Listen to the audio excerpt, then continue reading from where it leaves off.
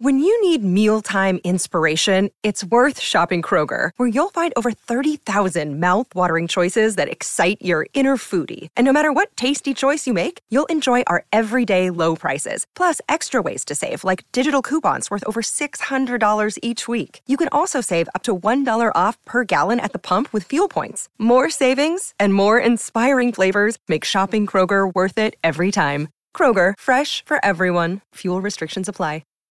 Why take one vacation with the family when you could take all of them?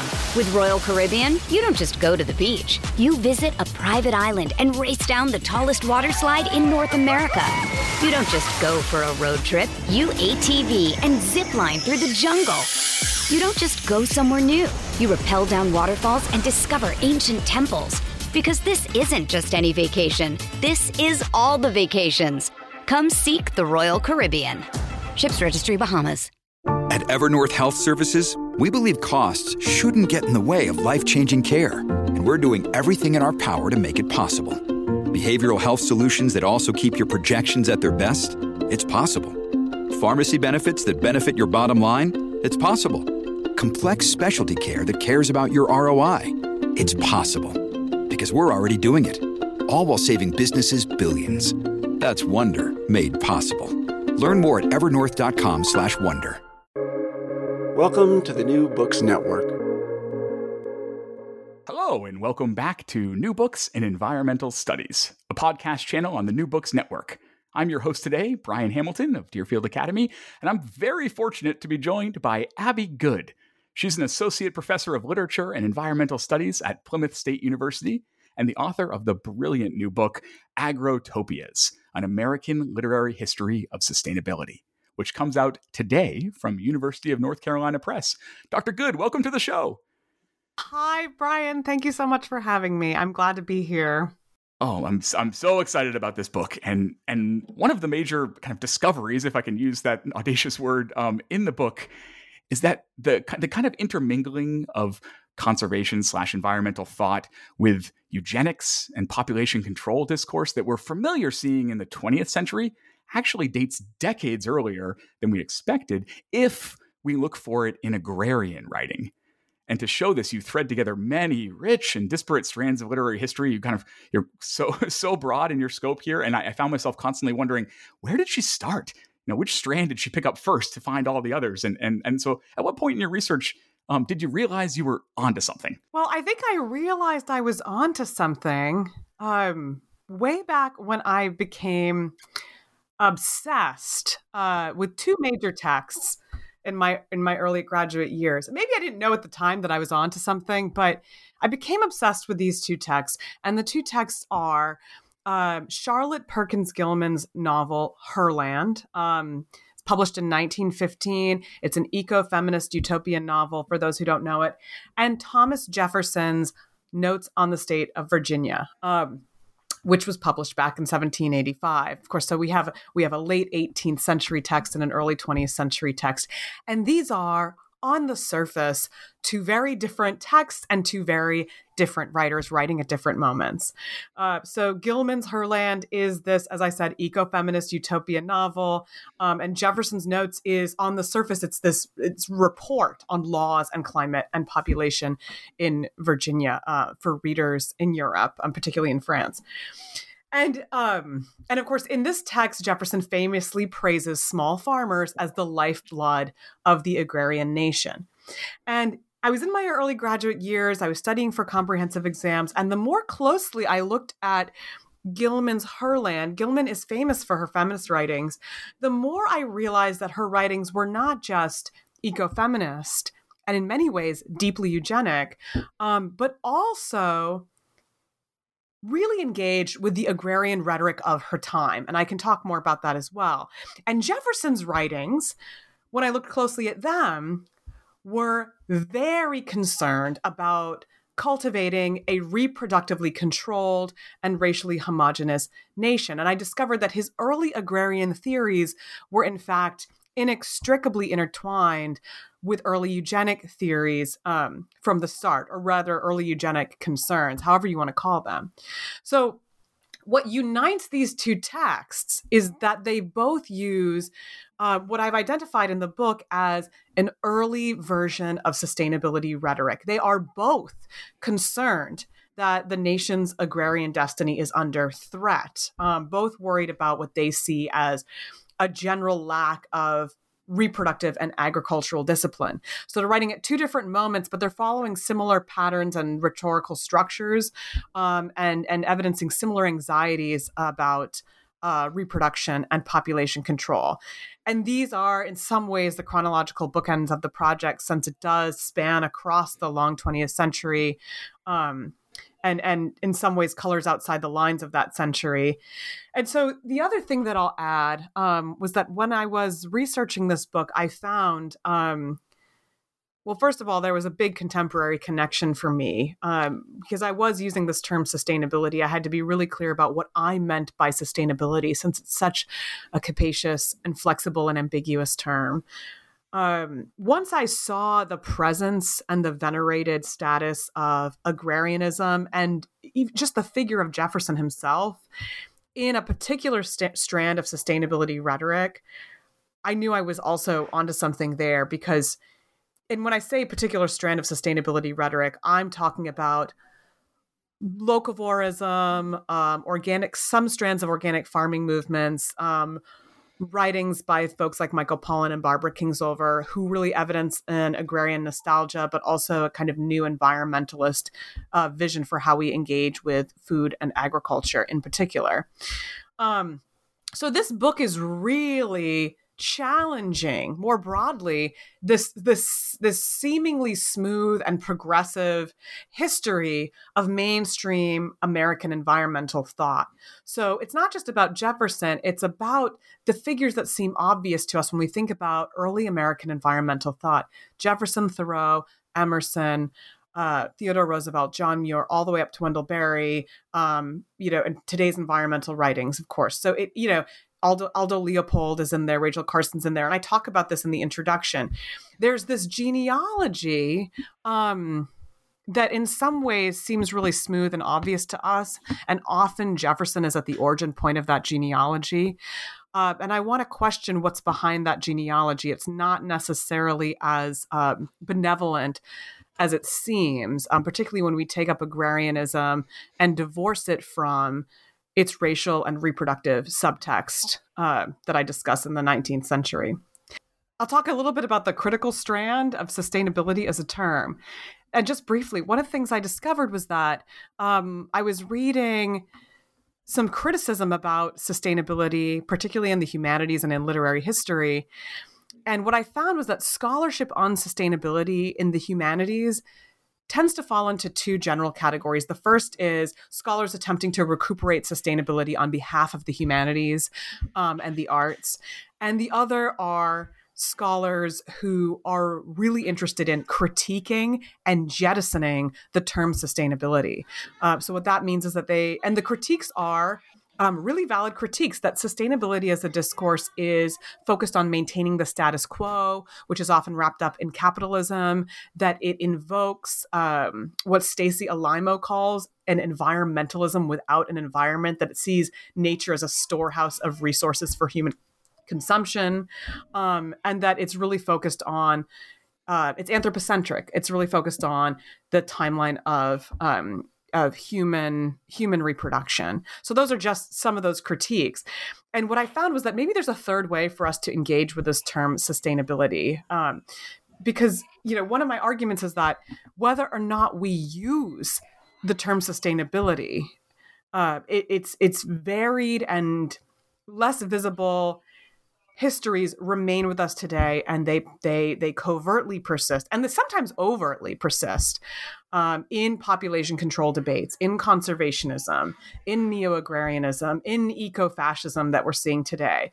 So I was trying to develop a kind of third approach to critical sustainability studies that really lingers in the messiness and less visible histories of these discourses.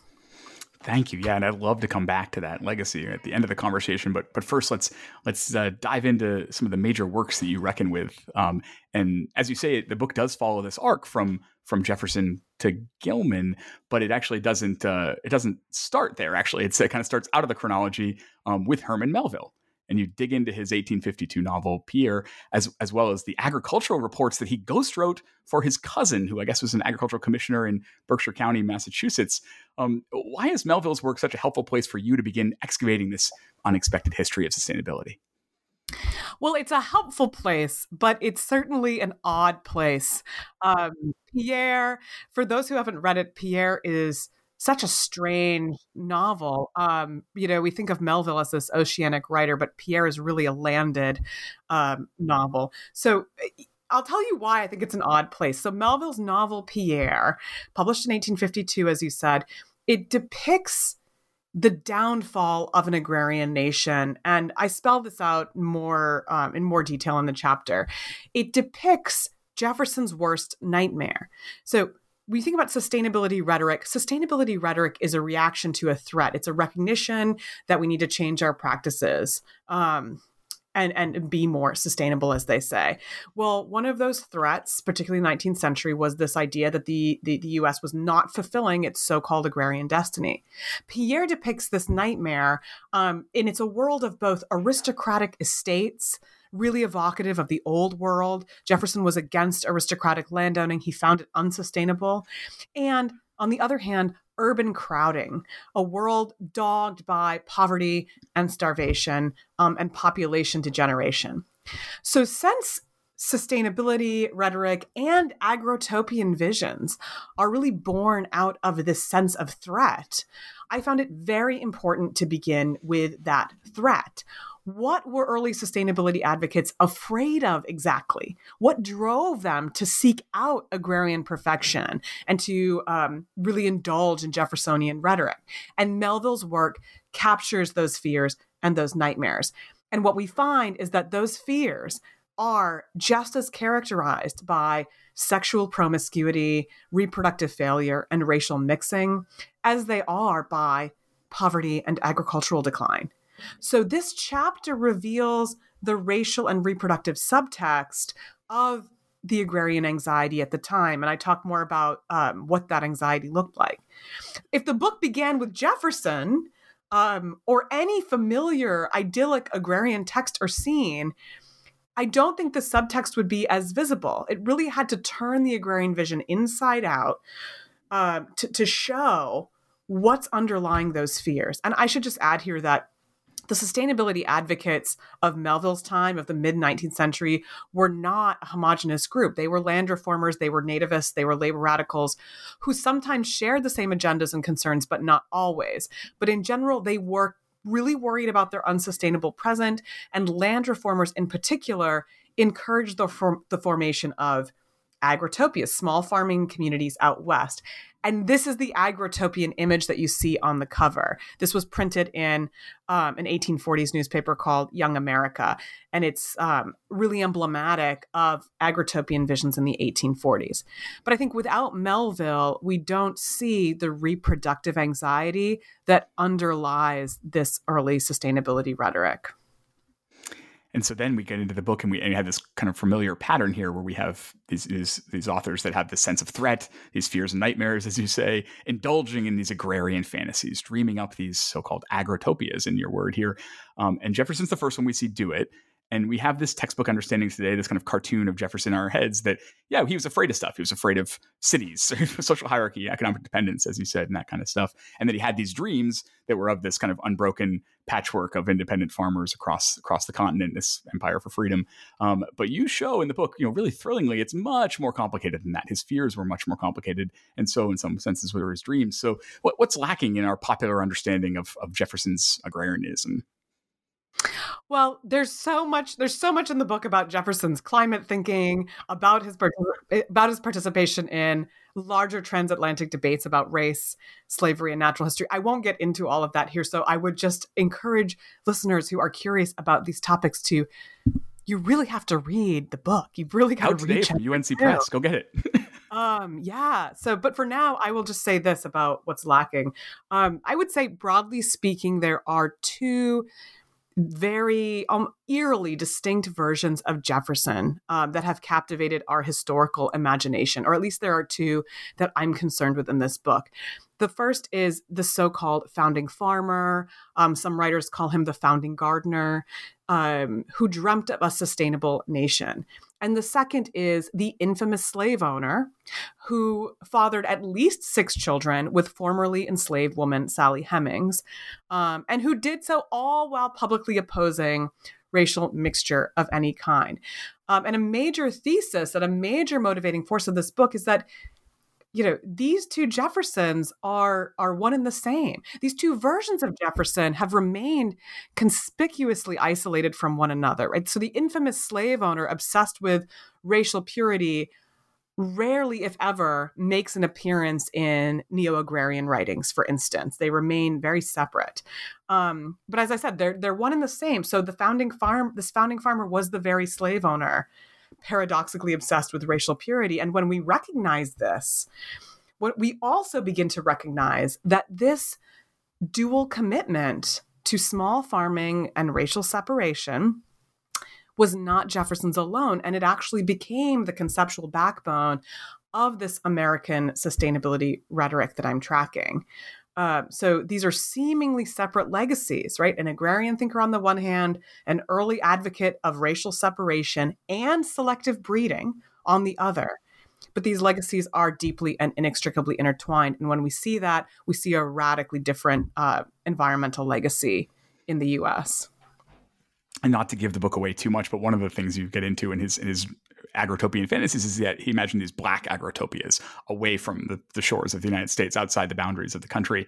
And it's this great moment when the chapter turns that you then look at Black Americans who are not only the kind of these characters in the minds of Jefferson and others in these white agrarian fantasies, but there were Black Americans who were advancing agrotopian visions of their own. You show us Martin Delany and Sutton Griggs and Du Bois even kind of reworking and exporting Jefferson's agrarianism. And you kind of judge this all as being both problematic and productive. So why is that? Well, I use the phrase problematic and productive specifically with respect to Delany. So I'll just start with him. I see Martin Delany as a major progenitor of a Black nationalist form of sustainability rhetoric. And Delany's visions are productive because they turn Jeffersonian rhetoric on its head. In Delany's words, the idleness of the white man is sustained by the industry of the Black man. So he really highlights that the nation was built on and sustained by the labor of enslaved Blacks, and he also talks about indigenous labor as well, and we can get into that as we can get into that in more detail later. But this is really productive because Delany offers a powerful version of early sustainability thinking that centers Black self-determination. So as you said, Jefferson is fantasizing about all Black nations beyond the US. He's doing so because he's really concerned about freed Blacks and whites living together. He's really concerned. He's really anxious about Haiti. He's really anxious about slave rebellion. Well, are there other reasons why all Black nations might be empowering? So Martin Delany's vision is one of Black independence and Black self-determination. But this version also, in some ways, maintains the agrarian focus.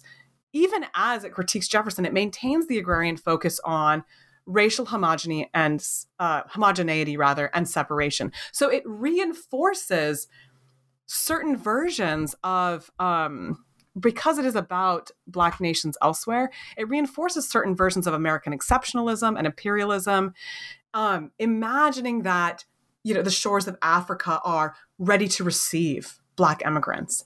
And according to Delany, only the most elite, skilled immigrants can properly cultivate the land. So I get into this more in the chapter. And I'll just say to conclude, for many of these figures, for Delany, Douglas, and later Griggs, the question becomes, can freed Blacks build sustainable communities within the U.S., or must they leave and create their own nations, their own agrotopias elsewhere? This chapter really examines those debates and the racial and reproductive politics of these agrarian visions. Because for Delany in particular, promoting reproductive health and virility, promoting particular fixed gender roles was just as important as reclaiming the agrarian origin story of the U.S. There's so much more in there, so you really do have to, so much. It's so rich. But that's a really through line here, that it's always about more than just this kind of cartoon Jefferson vision.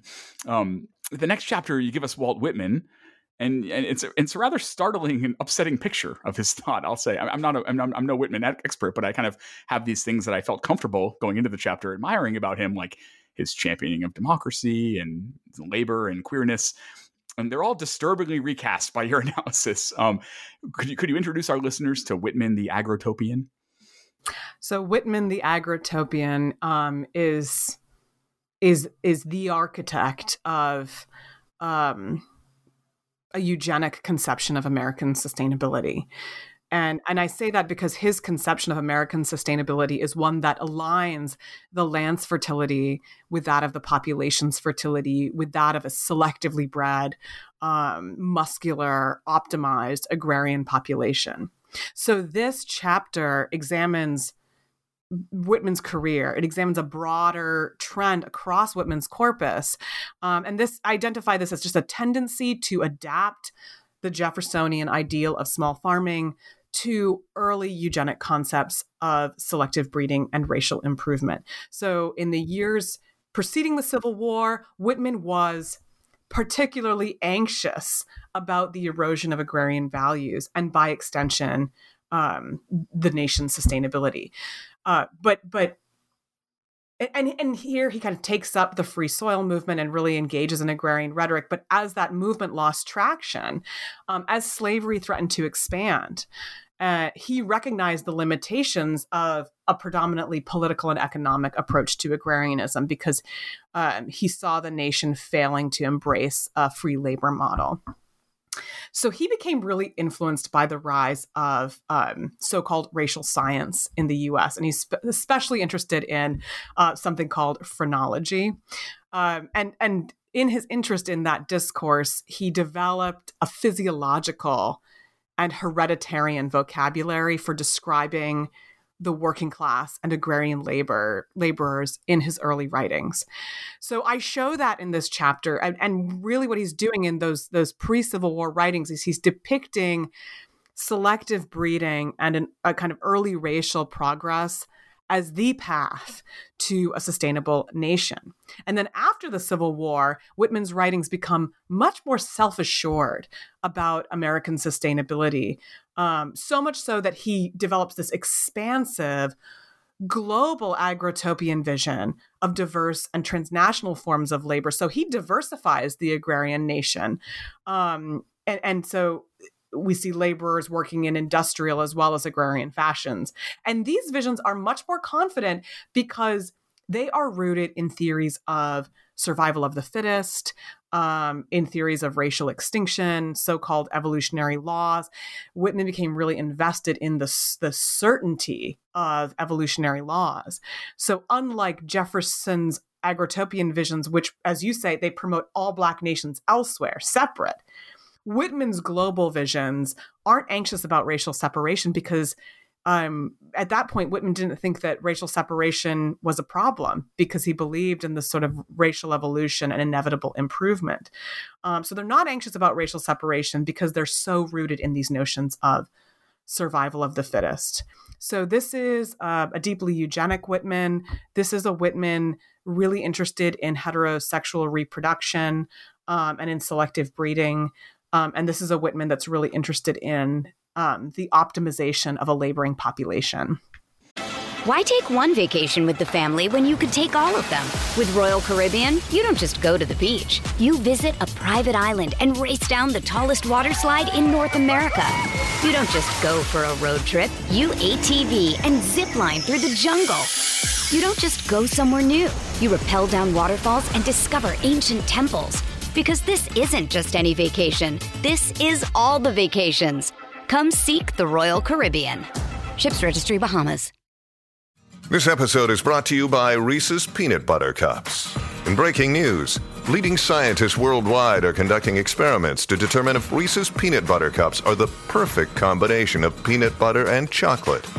However, it appears the study was inconclusive, as the scientists couldn't help but eat all the Reese's. Because when you want something sweet, you can't do better than Reese's. Find Reese's now at a store near you. Yeah, it's really something to see it again in that way. And that brings us back to Charlotte Perkins Gilman, and you introduced her as the author of Herland, a fascinating book. Maybe lay readers know her more as just the author of The Yellow Wallpaper from grammar school. But when you look at her, you similar to Jefferson, you say that we have these legacies that she leaves today, or these kind of portraits of her that we really keep separate from each other, right? And you show that if we actually think about it through how she's dreaming up these agrarian paradises, we can see how her ecofeminism and her socialism and her racism and her eugenical thought all build off one another. So could you take us back through this a little bit about how that works? Sure. So I begin by discussing Gilman's utopian novel, Herland. And I'm looking at Herland as an experiment in asexual sustainability, because Herland is a communal, all-female society that reproduces asexually. It's a society where population control is almost comically easy to solve because there are no private nuclear families. So in this regard, Herland as a text challenges the sustainability rhetoric of its time, because Gilman is interested in critiquing that sustainability rhetoric. That sustainability rhetoric was really invested in the patriarchal nuclear family as an important site for ensuring the nation's future. And here I'm talking about the explicit early 20th century movements in conservation, eugenics, and country life. And the country life movement was an agrarian uplift movement. But unlike the US, Herland actually achieves the goals of all three of these movements. And it does so in large part because it's freed from the strictures of the private nuclear family. So in this regard, I see this novel as an early contribution to the population control movement, which we would associate with something like Paul Ehrlich's The Population Bomb. It's an early contribution to that movement because like that movement itself, it urged Americans to look beyond their private familial interests and consider the public environmental impacts of their reproductive choices. So here I would say, and we're talking about Gilman's legacy as a writer as well, it's tempting to treat Herland's eugenic, feminist, and environmentalist agendas as separate or as necessarily conflicting elements. Scholars often will bracket one of those elements. But these elements are, in fact, integrally intertwined and mutually reinforcing. And the same goes for Gilman's mixed legacy as a writer. So this partnership, I think, becomes especially clear if we look at Herland as an agrotopia, as a racially perfected, sustainable elsewhere, as an asexual adaptation of the Jeffersonian ideal, the long-lost Jeffersonian ideal, and as an alternative to what Gilman saw as a degenerating, crowded, and really, really far from agrarian world. That's great. And that's what's really so haunting about the book, is that each of these chapters is fascinating in its own right to think about these works, but then you realize that what it all adds up to is that it's impossible to kind of just pick what you want to from the past and be like, oh, this is the piece of this that lived on and we love, and this is the piece that was sort of a weird 19th century thing that we're glad it fell away. That, as you say, integrally intertwined and mutually reinforcing. And so that's when you think about the legacy of this literary tradition. We might be able to we could draw oh, there's a line between these agrotopian ideas of this time and ecofascism today. But you, in your conclusion, you say you're actually more interested in the quiet legacy, in your words, of that agrarianism. Where do you see that quiet legacy today? You said a bit about this early on, but I'd love to hear you speak more at length about it. And, and also, where do you see that legacy being challenged? So the legacy is quiet, and in some respects, it is fragmented. In the epilogue, I look at two agrotopian legacies in the 20th and 21st century, and the first example focuses on the Sierra Club and the Sierra Club's 1960 text. This is the American Earth, which is a photo text. It's a coffee table book. And this is a text that combines wilderness preservation and population control rhetoric of the time. And it does so by depicting a once pristine New World wilderness threatened by invading foreigners and sprawling cities. So it really shows that partnership between preservation and population control. And I think this text might seem like an odd choice for an agrotopian epilogue because preservationists really sought to preserve rather than cultivate the wilderness. But this is precisely my point. I really am interested in showing the unexpected and far-reaching and at times partial influence of these agrotopian ideas, even in traditions as seemingly unagrarian as wilderness preservation, because there is a relationship there. So I argue that 20th century anxiety about overpopulation and about sort of foreign invaders is in part a legacy of this 19th century agrotopian literature. And then I turn to a very different example with Michelle Obama's White House kitchen garden. And this garden is depicted in that 2012 book, her 2012 book, American Grown. So it really engages in the kinds of national narratives that a first lady's office is expected to, in some ways, reproduce. The White House kitchen garden is a contemporary example of neo-agrarianism because it promotes community gardens and farmers markets, and it calls on Americans to reconnect with the soil. And this is a text that envisions a multicultural and inclusive agrarian future, and I'm really emphatic about that in the epilogue. But it also reaffirms Jefferson's privileged status as a progenitor of American sustainability thinking. And I even mention, at the time, as I was writing this, if you do a Google search of Michelle Obama and Thomas Jefferson, there are in general two genres of articles that emerge. One is about the White House kitchen garden. Michelle Obama planted seeds from Jefferson's estate in her garden and named the beds the Jefferson beds. And then the other is about Michelle Obama's ancestry, her enslaved ancestors. And this is a New York Times article that likens Michelle Obama's lineage to that of Jefferson's ancestors. So these two stories feature the same characters, but they don't overlap. And so I think that this kind of really highlights Jefferson's status and how we tend to quarantine Jefferson as an agrarian thinker from Jefferson as a slave owner. And I think that together, these two examples really show that there are diverse iterations and offshoots of agrotopian thinking in a broad swath of modern environmentalist discourses. And then I discuss why agrotopian thinking still poses a danger to us today. So in terms of challenging agrotopian thinking, the more that American sustainability rhetoric reproduces myths and fantasies of agrarian nostalgia, and Jeffersonian heroism, the more it overlooks environmental justice crises. And environmental justice is where I end up in the book, right? Environmental justice crises that are, at least in part, I think, products of this very rhetoric, this American sustainability rhetoric. So we have powerful models for confronting these crises.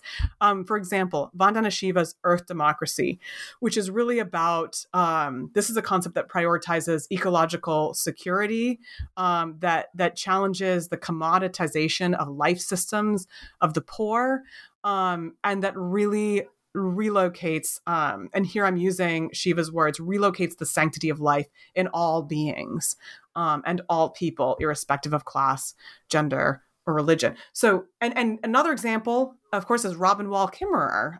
Robin Wall Kimmerer is braiding sweetgrass, and her discussion of the gift economy and mutual responsibility, mutual responsibility in multi-species relationships, or her account of what she calls the honorable harvest that she presents as an alternative to sustainability, and what she calls the indigenous canon of principles and practices that ask us to give back in reciprocity for what has been given. So this idea of reciprocity in ecological relations. And then finally, Wangari Maatai's intersectional environmentalism. Rob Nixon calls it an intersectional environmentalism. Wangari Maatai's model of foresters without diplomas, where rural women work to restore their ecological communities alongside their political agency and their livelihoods. And so these approaches are examples of environmental justice models that are focused on rebuilding the commons and remaining in place. Agrotopian visions are about elsewheres. These are about remaining in place rather than imagining another elsewhere or another new world, so to speak. So this is really about defending existing homes and longstanding ecological practices rather than imagining an ideal elsewhere. And I think they contrast powerfully with agrotopian models. And that really shows the continuity between agrotopian thinking and wilderness ideology. And I remember when I first read scholarship on wilderness, it blew my mind. And then I started seeing wilderness ideology everywhere. And I'm sure I'm going to see agrotopian thinking everywhere now that I've read your book. And to wrap up here, I don't want to sound greedy because this book is such a gift. But to close, I'm wondering if you have any future projects you're willing to give our listeners a preview of. Sure. And thank you so much for your kind words about the book. My current project that I'm dreaming up is tentatively titled American Climates. It's focused on the concept of climate, and it is a genealogy of racist and anti-racist climate thinking in the Americas, and in American literary history. So climate, the concept of climate, has been central for early American scholars. Scholars who are studying theories of racial transformation and human variability. This theory of the body as a porous envelope, for instance. If you read Greta LaFleur's book, The Natural History of Sexuality in Early America, for instance, she takes up this concept of the body as a porous envelope. But one of the questions that this project asks is what happens to the concept of climate after the colonial era as scientific racism becomes popular, as theories of static, fixed racial difference gain popularity and take hold. Because we often assume that theories of static racial difference are counter to climatological understandings of human difference. Climatological understandings of human difference understand the body as variable and not as static. This project's going to challenge that. This project's going to look at climate as central to the rise of scientific racism. So the first third of the project will show how this happens. And then the final 2/3 will discuss what I'm calling counter theories of climate and racial thinking developed by women and writers of color. So how do literary representations of tropical heat, violent storms, of polar extremity, how are these catalysts and tools for successful slave rebellions and forms of anti-racist and anti-colonial resistance? So it's a history of climate thinking that's fundamentally tied to social justice, but also to the rise and popularization of racism in the U.S. Wow. Oh my goodness, I can't wait. I will wait, but I can't wait. Anyway, but for the time being, this book, again, is Agrotopias, An American Literary History of Sustainability. Comes out today from UNC Press, and its author is, and my guest has been, Abby Good. Abby, thanks so much for your time and for this book. Thank you so much for the conversation, Brian.